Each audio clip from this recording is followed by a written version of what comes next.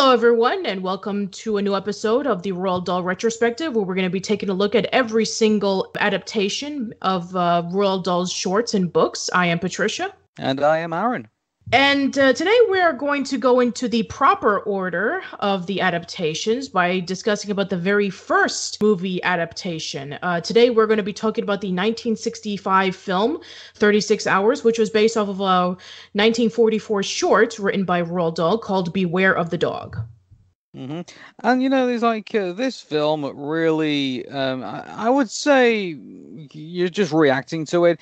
It is a bit of a mixed bag, and so there are some stuff I do like about it, and there are some stuff I don't like about it. I mean, I guess you could say some of it is obviously an element of its time, but then there are other bits of it which I think are actually, I guess you could say, quite clever, and I guess you could say were kind of I guess you could say were breakthroughs at the time of when they did this. But let's go through it and let's see what we think. All right, here we go.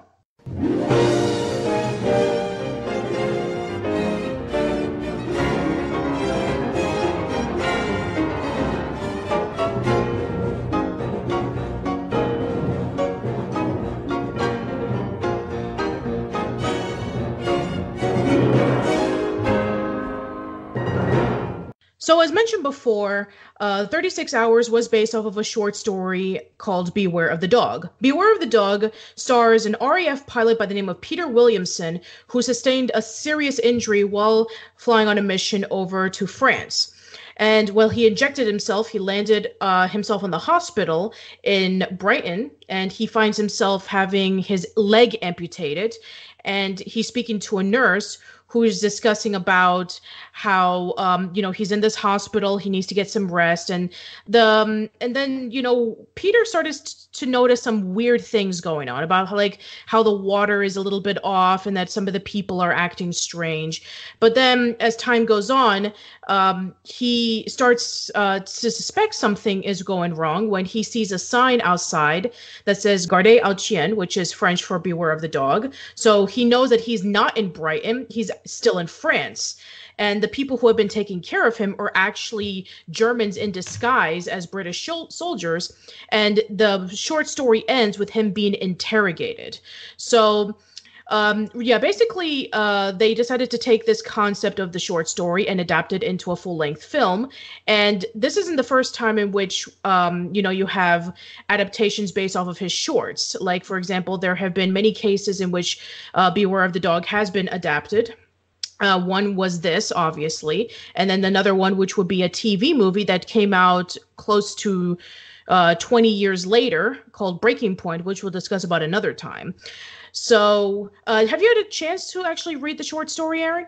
I'll be honest with you, I haven't actually had a chance to actually read the short, but I have actually watched the 36 Hours movie, and I guess for me, you can definitely tell there are some elements of a Roald Dahl, I guess you could say Roald Dahl film in this. I mean, there is the imagination that's in this. Like you see, things like Willy Wonka and the Chocolate Factory, and the BFG, and we're not really talking about fantasy elements. We're kind of talking about a construct that is very complex and has very many elements to it, and but at the same time can also kind of be easily understood. And so it's it definitely has a lot of Roald Dahl's kind of hallmarks attached to it, and so even though it's I guess you could say it's what Roald Dahl wrote, but then was then readapted, obviously, to have American tones and have various other aspects put into it as well. You could definitely tell that Roald Dahl, even if it didn't have his name on it, had some kind of element, had some kind of inspiration on what was then put on the screen. Right, exactly. So, 36 Hours was a 1965 film, and it stars James Garner, Ava Marie Saint, and Rod Taylor. So, very similar to Beware of the Dog, it does take place during the war, which specifically is World War II. And instead of focusing on an RAF soldier, it focuses on a U.S. major. And instead of Peter Williamson, instead it's Jeffrey Pike. And basically, the movie begins with learning about the plans of Normandy, which is basically where the U.S. soldiers are going to be going up to Normandy, France, and make their major attack over there. And while he's in Lisbon, that is when they slip a drug into his coffee, and so they decide to take him into this German location that's disguised as a American hospital over in Germany, and they decide to put some dye in his hair. They augmented his eyes a little bit to make it seem like he's almost going blind, to make it appear like he's 5 years older. And so when he comes to, he is told that the war has been over for 5 years, and it said it's May 1950, even though in reality it's only been like 2 or 3 days since it happened. Yeah, I guess, I mean, obviously talking about, I mean, I like the fact that, this is something that Nazi Germany would do. Like, they would take, an element of land, and they would obviously, construct this entire thing, because I remember reading about the trains that would take, the Jews, obviously, to the concentration camps, and they would actually disguise the stations as, like, looking like something that was far more pleasant than it actually was. And so, it didn't surprise me that, I'm not too sure if that drew inspiration, I think, from that, and the fact that they would, it would be something that Nazi Germany would do. Like, they would create this kind of, like, pleasant, like, scenario, like this kind of fake fantasy, if you will, and then obviously try and fool Pike into that. This is actually a real thing that's happening right now, not realizing that he's actually being, he's basically being psychologically, tortured at this point. Obviously with everything that's going on around him, and this big, big charade that they're having at the moment. Exactly. I wouldn't be surprised if during World War II that Germans would actually try to convince the Allies, like the British or the French or the Americans, and trying to fool them, saying that, this amount of time has passed, and, they try to be friendly enough to say, hey, what do you know about this particular invasion that's going on? Do you know where the troops are landing? So the fact that Roald Dahl was in World War II and he was an RAF pilot, I guess because, with Beware the Dog, in which Peter Williamson was an RAF pilot, which is not too surprising. I guess that maybe there are some parts in the war that Roald Dahl based off of some of his experiences. So I wouldn't be too surprised if they actually did do something like this. Yeah. I just think it's one of the amazing things about this is that a lot of it is obviously based around well, at least some of it anyway is coming from a experience of actually being in, the army, and obviously, kind of being briefed on intelligence and things like that, and that's something that Roald Dahl, during that time would have been. Like, being an RAF pilot, he would have known sort of where to fly, and so he would have known basically some of the kind of inner mechanics of field intelligence and things like that. So that translates well into, not just into Beware of the Dog, but obviously into the movie we're talking about now, 36 Hours. And I think for me it was.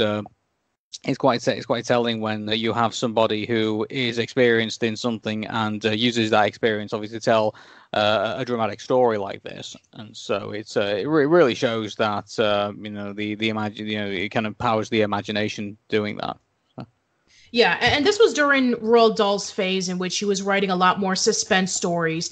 A lot of people compared him to Alfred Hitchcock with the way he wrote his stories and the way he told his short tales that were adapted into books and into magazines.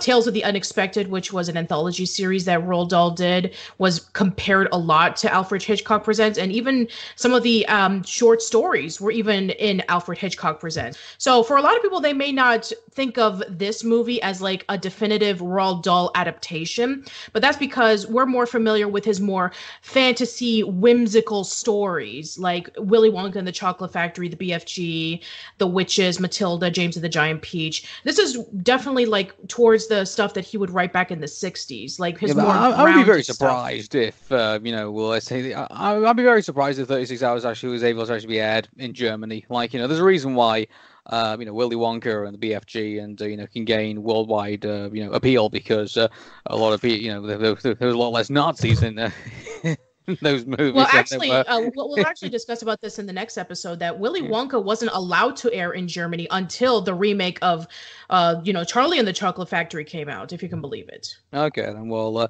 maybe I'll be wrong about that, but I mean, like in regards to the 36 hours, I probably imagine it would probably had a lot less appeal. I think because at the end of the day, it was still somewhat kind of like yay America a little bit when you look at this film, like and so it was. You can tell there was that aspects of it still within. I think going 20 years off the war. I think, and so. I think Yeah, that exactly. those types of movies, I mean, like they're good for an American audience, but in regards to, I mean, we're going to talk about. I mean, is it really fair to talk about the box office for this film? Really, given the fact that the movie going public isn't as big as like it is now today in 2019. Like the Yeah, fact yeah, that yeah, for that sure. movie Blockbuster's going to like $1 billion now at the box office. Compared to like what was it, the $2 million that now that 1965 could give you at that time. I think I'll tell you what. Why tell you more about the movie? Let me work this out for inflation while you're doing that. Give me Yeah, one no second. problem. Okay, so the one thing that I really did appreciate was that the guy who was responsible for this particular task, his name is Walter Gerber, and he was the one who came up with the idea of changing the appearance of Pike, making him look like he's older, and becoming a lot more friendly to him when he comes to. And he has an assistant who is a nurse by the name of Anna, who was a former Jewish prisoner of Auschwitz and Ravensbrück, and she, tries to comfort him, and she actually pretends that she is Pike's wife because they were able to take his mother's engagement ring, and she was wearing it throughout the entire time. And throughout, like the first third of the movie, it's basically Pike trying to come to the realization that it was 5 years after the war, and there's all these people who come up to him and say hi, and he has no recollection of them. And Gerber has this really convincing attitude discussing about, like, he went through some sort of amnesia that he would sometimes remember, sometimes forget, and he's currently in the he currently has his memory where he's stuck in the past, as opposed to everything that happened 5 years that came out afterwards. And so they're trying to ask him all these questions about the war and about where the soldiers are going to be landing in next, so that they can be able to prepare for a counterattack. And there's one of the characters in the movie, his name is Shaq. And he thinks that Gerber's idea is completely stupid. He doesn't think that it's going to work at all because they've tried it out with 18 other soldiers. And while it was a success, they got little to no information. But Gerber thinks that it'll work because he is a U.S. Army major, and he probably has a lot more information than compared to the foot soldiers. And so just like in the title of the movie, he has 36 hours to interrogate Pike and get the information they need right before the SS takes over the whole operation. I don't know. I don't know how to feel about the fact that right off the get go, the kind of like the dressing room wall has kind of like been broken down at this point. Like like we know that that's what Pike is in is fake. Like this whole thing is staged to obviously get information out of him. It's this whole scenario. It's kind of like it's I guess it's kind of what made the Truman Show kind of boring, because we kind of like knew that he was like in a TV show this entire time. And like, now here we are, here seeing Pike, and we know like from the get go that this whole thing is a ruse, really, to Yeah, get him to talk exactly. about that. It would have been nice, maybe it probably would have been probably more forward thinking if they decided, oh hey, this guy woke up and he thinks it's like 5 years from now. Maybe give him a little bit backstory in the beginning of the movie, and then kind of like have him kind of like figure out that what's actually happening isn't actually to be. There's a far more going on than there actually is being said. It's kind of like Yeah. it kind of reminds me of like I mean, I guess we kind of already knew from the get-go. I mean, remember it was in the DC comics where I think Superman like woke up one day and like found that he's actually still on Krypton, but then realizes that he's actually just like some kind of parasite that's kind of like attached to him, feeding like dreams into Yeah, his yeah, head. something like that. Yeah, I Yeah, think I like remember something like that. yeah, like I remember they did like the animated version of it, but they kind of said from the get-go that that was what was going on. But in the comic books, I mean, I could be wrong. Someone can point that out to me. But I think in the comic book, I don't think they actually did it that way. I think they only kind of like introduced that concept like further into the comic before, obviously saying, "Oh, hey, it's not actually real," So, Right, exactly. yeah. And they I actually know. did do that in Beware of the Dog. In Beware of the Dog, Peter Williamson, he had to eject from the plane, and all of a sudden he finds himself in the hospital room. He's told by the nurse that he was in Brighton and his leg was amputated and he couldn't like really go anywhere. But then he starts noticing that things are a little bit weird. Like some of the people, the way that they're talking is a little bit strange, and he notices that the water is really hard. And he was told by the nurse that usually water in Brighton is soft, but then he notices that the water is hard. And so then he starts getting the pieces into his mind together, and then he immediately notices that he's in France when he sees the French sign that is translated to "Beware of Dog." Yeah, so Peter was basically he had no idea on what was going on until like towards the last the last paragraph of the short story. Well, us as an audience for Pike, we already knew that this was going to go on from the moment that they drugged him. They took him into the helicopter, and they sent the telegraph over to his U.S. official saying that he was dead. And then they started doing all of those little things to him to make him look older. And then they put him into the room, and then he starts questioning himself.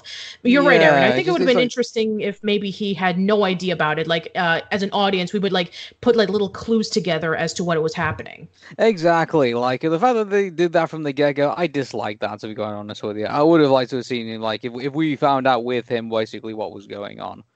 But yeah.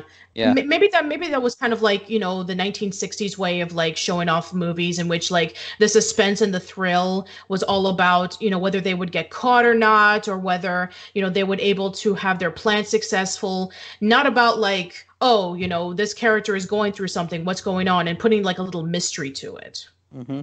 Can we talk about? I mean, obviously we're going to talk about. Oh, by the way, I actually worked out the inflation for the $2 million that actually made. Today's money, it would have made $16 million at the box office. Barely anything. That's not bad. Yeah, that's not bad. Well, that's only like $1 million after the on of the movie, really. So and that wasn't considered. I mean, yeah, that's true. I suppose so. But I mean, I don't think this was like a film that had like a major budget, to be quite honest, because most of the filming was done in Yosemite Park.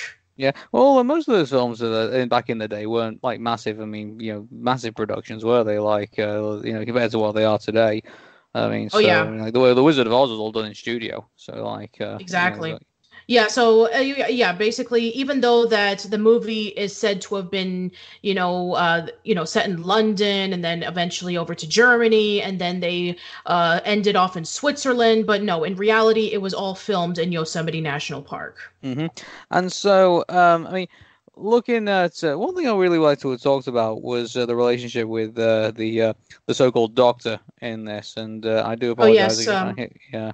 Gerber, his name was Gerber. Yeah. So I mean, like, it kind of makes you wonder who the main villain actually was in this. So like, it was either going to be Gerber or it was actually going to be Shaq, and obviously Shaq was kind of portrayed as like the big villain in the final act, but obviously Gerber, I think, obviously was a very, I guess you could say, quite complex character. I guess you could say. Yeah, because, very much so. Because he was an American, and then he came to Germany when he was 16 years old, and so he has his loyalties to Germany. But he was able to know, but he knows how to speak English. He knows what the dialect is. He knows how to interact with people who are of the American language. This is why he convinces Pike that he's an American doctor, and he does a wonderful job at it.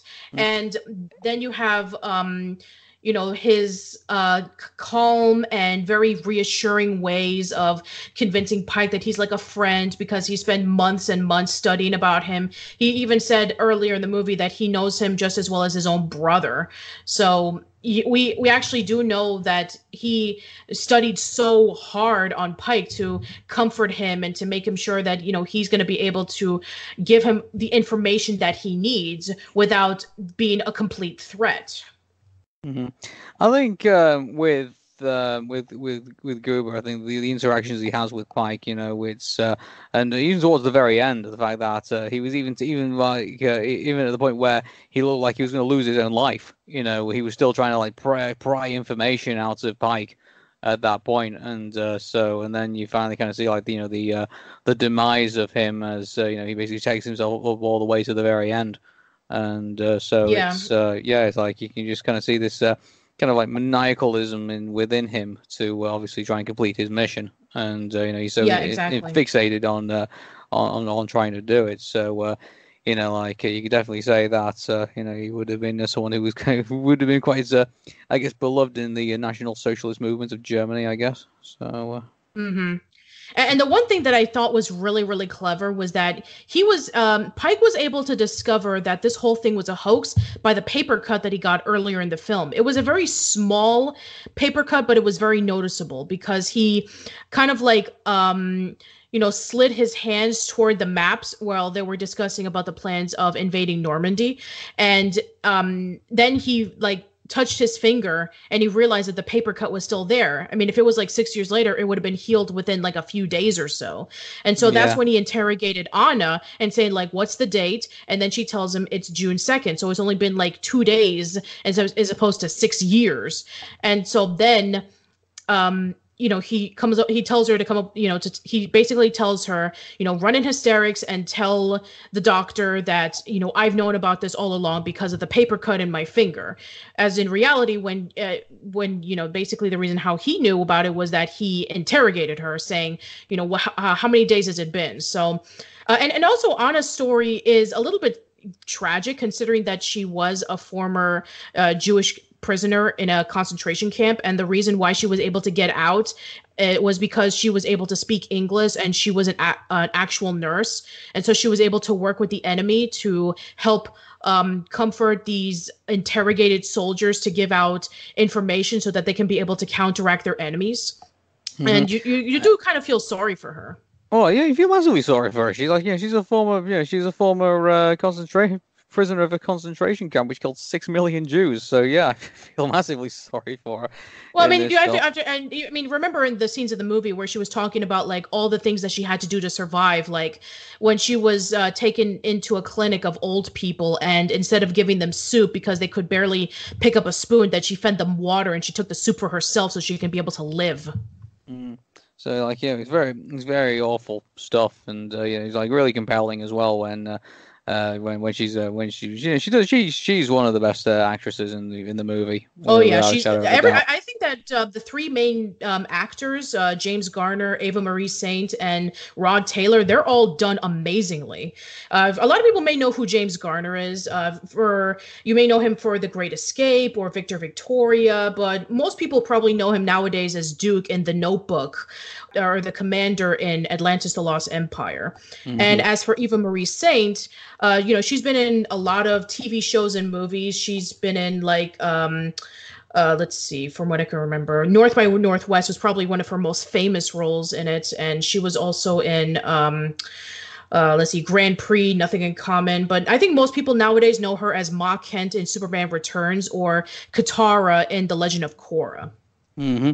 And so it's just amazing how it's amazing how these actors and actresses kind of transcend into into our today's media as well, and the fact that we're even talking about it now, like Yeah, it's yeah, just for like sure. stuff like this just stand the test of time in some ways, and but in other ways they also don't as well, which we'll always get into later on in this. But Yeah, yeah. So, okay, so Pike figures out that he has not been asleep for 6 years and that he's not suffering from amnesia, but instead that he is being interrogated by the Germans. And yeah. so I Shaq think one basically tells. clever thing I'd like to point out, which is when he goes to inspect the guard at the gate, and he basically says, "Oh, hey, hello, General," and he does basically the salute that the Nazis do, by clapping their heels together, and you can see how, and like even that, like, is just a massive giveaway of like where he is, and Yeah, so like exactly. yeah, so like it's just everything just starts to fall into place after that, and even he has to realize what's going on. And Hmm. so it's so yeah. One thing I want to point out though is that the amount of violence against women in this movie, like the fact that Pike pretty much manhandles the man Anna, and then at one point he smacks her across the face, trying to get some kind of like hysteria out of her, and it's and Anna takes it well, not mercifully, but obviously just takes it in her stride, and the fact that she's seen so much horror in her life that she's got no more tears to give.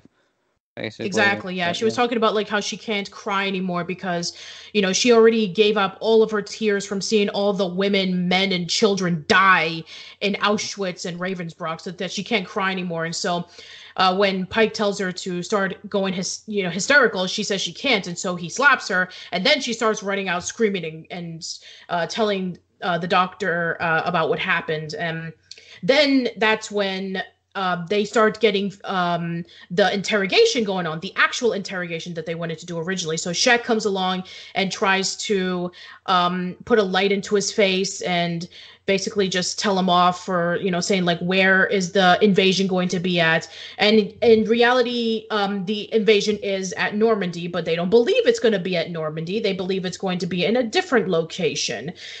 So they actually decide to go over to that location while while Normandy is completely free from most of the German soldiers. So it's actually interesting because Gerber knew that this were Normandy was going to be the place where the American soldiers would be at, but because Shek thinks that the interrogation that he did for Pike was the true interrogation, that they were going to be going over to a different place, that they were past de Calais. That's where they were planning on going. That's another place in France. It's a little bit more northern. So they decided that they were going to put all of their troops over there. And that's when Gerber, kind of like has a bit of an epiphany about like, oh, basically Anna is involved with this too, because that's when they were able to find the cyanide pill that was in the floor, which earlier in the film, that's what Anna had in case if she was ever taken back. Yeah, she put it in the glasses, and if you remember, and then she tried to give it to Pike, and in order to try and shut him up, and so but unfortunately he fell out, and obviously he failed. So yeah.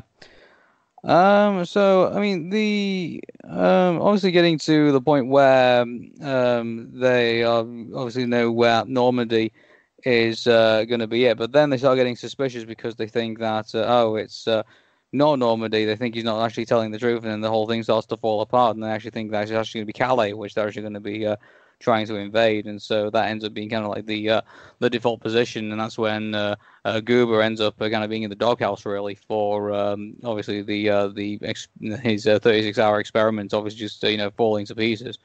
So and even then, after that happens, he's still trying to try and get the correct information out of it by obviously doing false bombings and making it look like they're actually going and things like that. So it's still all of that still plays out, and like the whole the whole drama still goes on as well throughout all of that, and it makes you wonder if that message that goes directly to the commander of the German army, of whether he's actually going to move the soldiers down to Normandy or not to go confront the invasion, and then they decide, oh no, it's to get. Then he gets Shek intercepts it and says, oh, it's not gonna. They both believe it's not gonna happen, so they end up ripping it up. So it's the whole drama, which is out of their hands now, obviously still plays out for the audience to take in. And so it's those are the bits that I do like, when all this gets talked about. In that, it's just it's unfortunate that it kind of feels like it takes away from the whole illusion of this this fake prison, this fake hospital and everything. And so it's I can understand probably from a movie telling perspective, it's kind of hard to probably tell one. You can't just kind of tell one story and then blatantly tell like the other side of it really, without obviously trying to cause I'm trying to find the best word for it. Obviously trying to find obviously write off the other side of it, if you know what I mean. And so it's kind of a shame really that this really could have been like a two-story movie really. Like one half could have been told like on one side of the story, and then the other story could have been told of like how they try to fool him. So they could have kept like the illusion, and then obviously have the story, and then obviously have the two kind of meet together, if you will. Kind of like there was a good movie that actually Quentin Tarantino's what's it called the Hateful Eight. So like you kind of like Hateful Eight, like this whole illusion's going on, like this is they're all in this house, and it's then they realize this was before the bandits came in and killed everybody because they want to get their they want to get their gang member out of from the clutches of being hanged. And so it's kind of like, if they probably played the illusion probably at the beginning of the movie and then led on halfway through that this actually wasn't going on and like this whole thing was just a ruse, and like just to kind of like get the get this person free. Like maybe if they kind of kept that going on, not led on, maybe I probably would have enjoyed it probably a bit more than I did. But they kind of mixed and matched it all together really, and it kind of came out, some good and some bad really. So yeah, that's fair enough. That's fair enough. So then the next thing that happens is that they basically so Shek sends over his soldiers over to Normandy to see if any of the US soldiers are going to be there to start their invasion. They don't show up, and so they think that Gerber is lying, and so they have his arrest. And then they have Anna and Pike locked up in a room so that they can be able to be interrogated more. And so then basically Gerber decides to help them out. He decides to, set them free as a revenge to Shek, not as to, help them out as opposed to like, feeling a bit guilty. I guess he does feel a little bit guilty, but it's mostly just for revenge against Shek.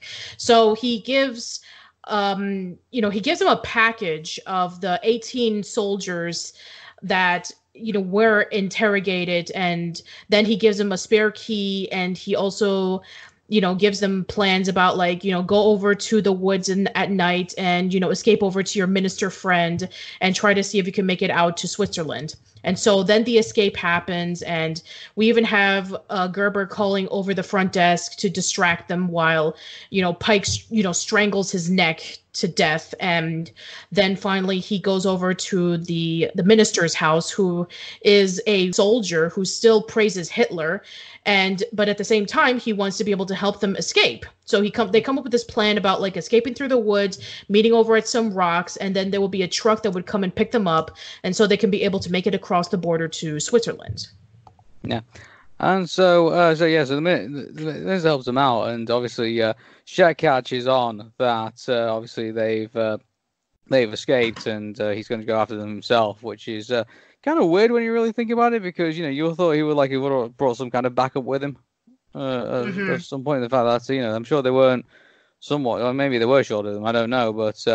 I mean, he did have a few soldiers, look around in some locations earlier in the film, but they couldn't find them. And so then when he realizes that they were at the minister's house, because that was the information that Gerber told to Shek earlier in the film when they were doing the interrogation the first time, he decides to take it on himself. And so he then takes the car, and right before he heads over to the minister's house, and he learns about their disappearance, that's when we have him going over to Gerber's room, and Gerber injected himself with something lethal, and he's about to die. And so then when he realizes that they're at the minister's place hiding, Gerber tries to shoot him dead, but he dies from the injection, and he just shoots up in the air and he falls to the ground.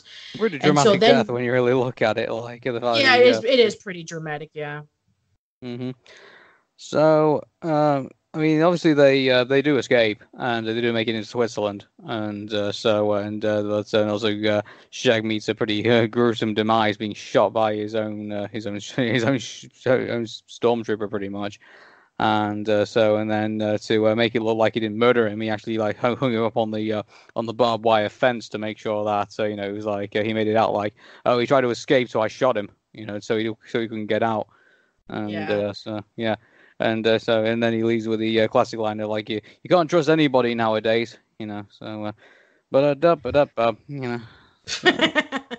Yes, and then finally we have the conclusion where they're at Switzerland, and Anna's going to go to an internment camp, and Pike is going to go over to the American embassy. So they go their separate ways, and then we have the scene concluding with Anna crying for the first time, and she cries because she's being separated from Pike, and they went through so much together. And so that's basically how the movie ends. Yeah, it's a very it's very interesting. You could say it's quite very very forward thinking. But mind you, I guess you could say that Casablanca was kind of forward thinking, saying like, not having the main lead and the main woman get together, I guess. But obviously this one does the kind of the same thing, really. Like it's like, oh, it's not going to be, and then it's kind of like ends on that note. So Yeah. Okay, so I mean, like, in regards to overall, 36 Hours isn't necessarily, out of all the films that Roald Dahl's been involved in, this isn't necessarily my favorite one. I'll be honest with you. Like, I still have my heart set on, the BFG 1989 as well, like being one of his better ones, really. And so, like, I think that 36 Hours, I think, obviously, with Beware of the Dog. I think there was some, obviously some leeway they actually took with the book, bringing it onto the movie. They're definitely, letting on too much about the whole thing was a ruse, and too many liberations, at least I think for my liking. So, while 36 Hours would be enjoyable to sit through, I think at least when I watched it, I don't particularly think it's going to be my favorite all-time Roald Dahl inspired movie. I don't think. Yeah, as for me, I did enjoy some parts of it. The suspense was actually pretty decent. I did like some of the characters, and I do like some parts of the music a little bit. But there are some things that do kind of hold it back, like you were saying before. Like there should have been a little bit more build up towards where Pike discovers that it wasn't, he wasn't in a coma for 5 years, but instead, it was just only 2 days, and he was just drugged so that he can be interrogated. And also, I think that there are some parts of the story that could have been fleshed out a little bit more, or maybe there's some parts of it that could have been removed to keep things a little tighter. But I think that a movie that came out in the 60s and, especially like a war thriller, the kind of stuff that Roald Dahl was doing at the time, I think it's pretty decent. If any of you guys are interested in checking it out, then you could. But when it comes to like the definitive Roald Dahl adaptations, this is not one that I would go to first. Yeah. I would say probably go to like maybe 6th, 7th, or 8th, because there's plenty of others that are much better. Mm-hmm. And speaking of which, next time we are going to be going into one of those famous adaptations. We're going to jump in about 6 years to 1971 to discuss about Willy Wonka and the Chocolate Factory. Yeah, so nice bit of sweetness to go into. Yes, sweetness for the audience, but bitterness for Roald Dahl himself. Yeah, and we'll get further into that once we get to it. So yes. So until then, I hope that you guys enjoyed listening to our discussion of 36 Hours, and we will see you in the next one. See you, everybody.